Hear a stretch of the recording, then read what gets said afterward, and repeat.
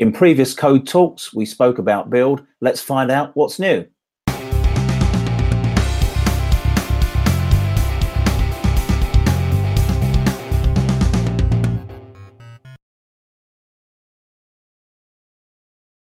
Hi, I'm Ian Thane. Welcome to another new SAP Code Talk, first of 2018.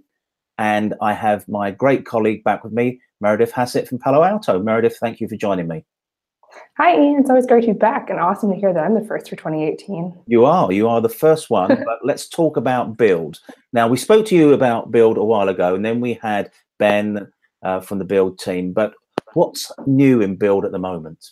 So 2018 is going to be a really exciting year for Build. There's a lot of really exciting new features that are going to be coming out, and a lot of them are focused on integration. So it's going to make it even easier for your business devs to start developing fully fledged production-ready applications using all these new integration tools that are going to be available through Build.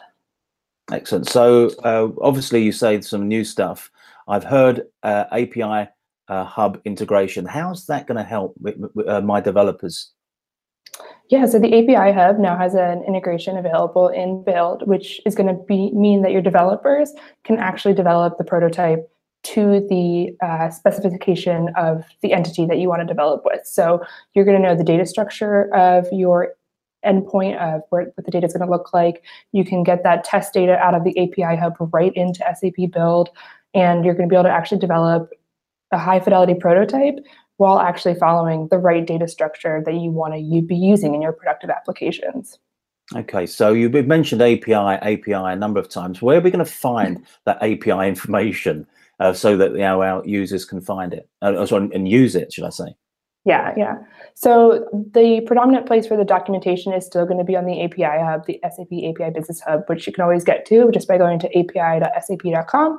But there will be very basic information about the APIs available in Build. But if you really want that fully fledged documentation, you're still going to need to go to the API Business Hub. Excellent. Now, I know you've come prepared with a demo for us. So Meredith, take it away.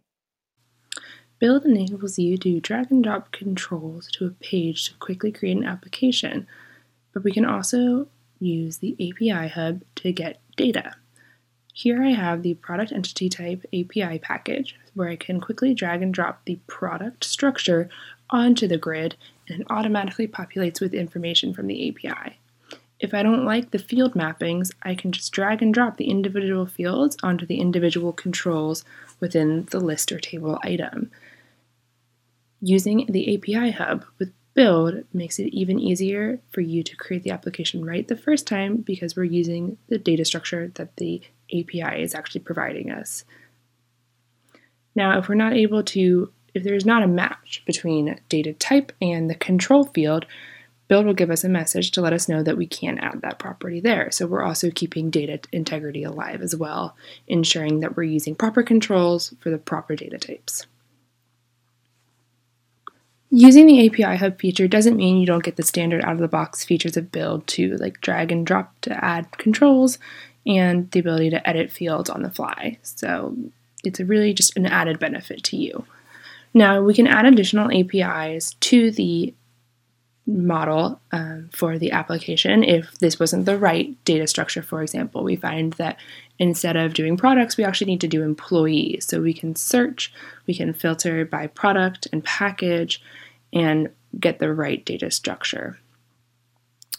Once we find the data structure that we need to use, we can add it to our application by selecting it from the API Hub browser that we're seeing here, clicking the Add button, and that'll show up in our list of data structures that are available for us.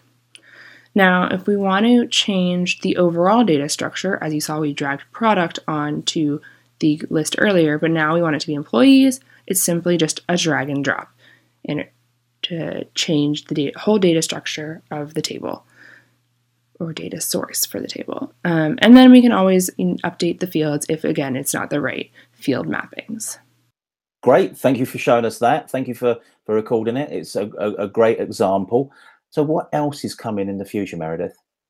Yeah, so if you heard me talk at the live studio in Tech Ed Barcelona, I met with Ben and from the Build team as well, and we were talking about the IoT bridge and the SAP Build integration with the IoT bridge. So I'll be back here to talk about that in a couple of months, because it's going to be GA'd. It's currently in beta, but it's going to be GA'd for you guys all in the beginning of Q2.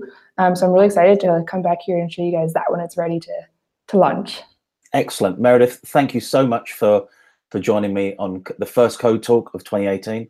And I look forward to having you back again to talk about the next subject. Thanks, Ian. Can't wait to see what 2018 holds.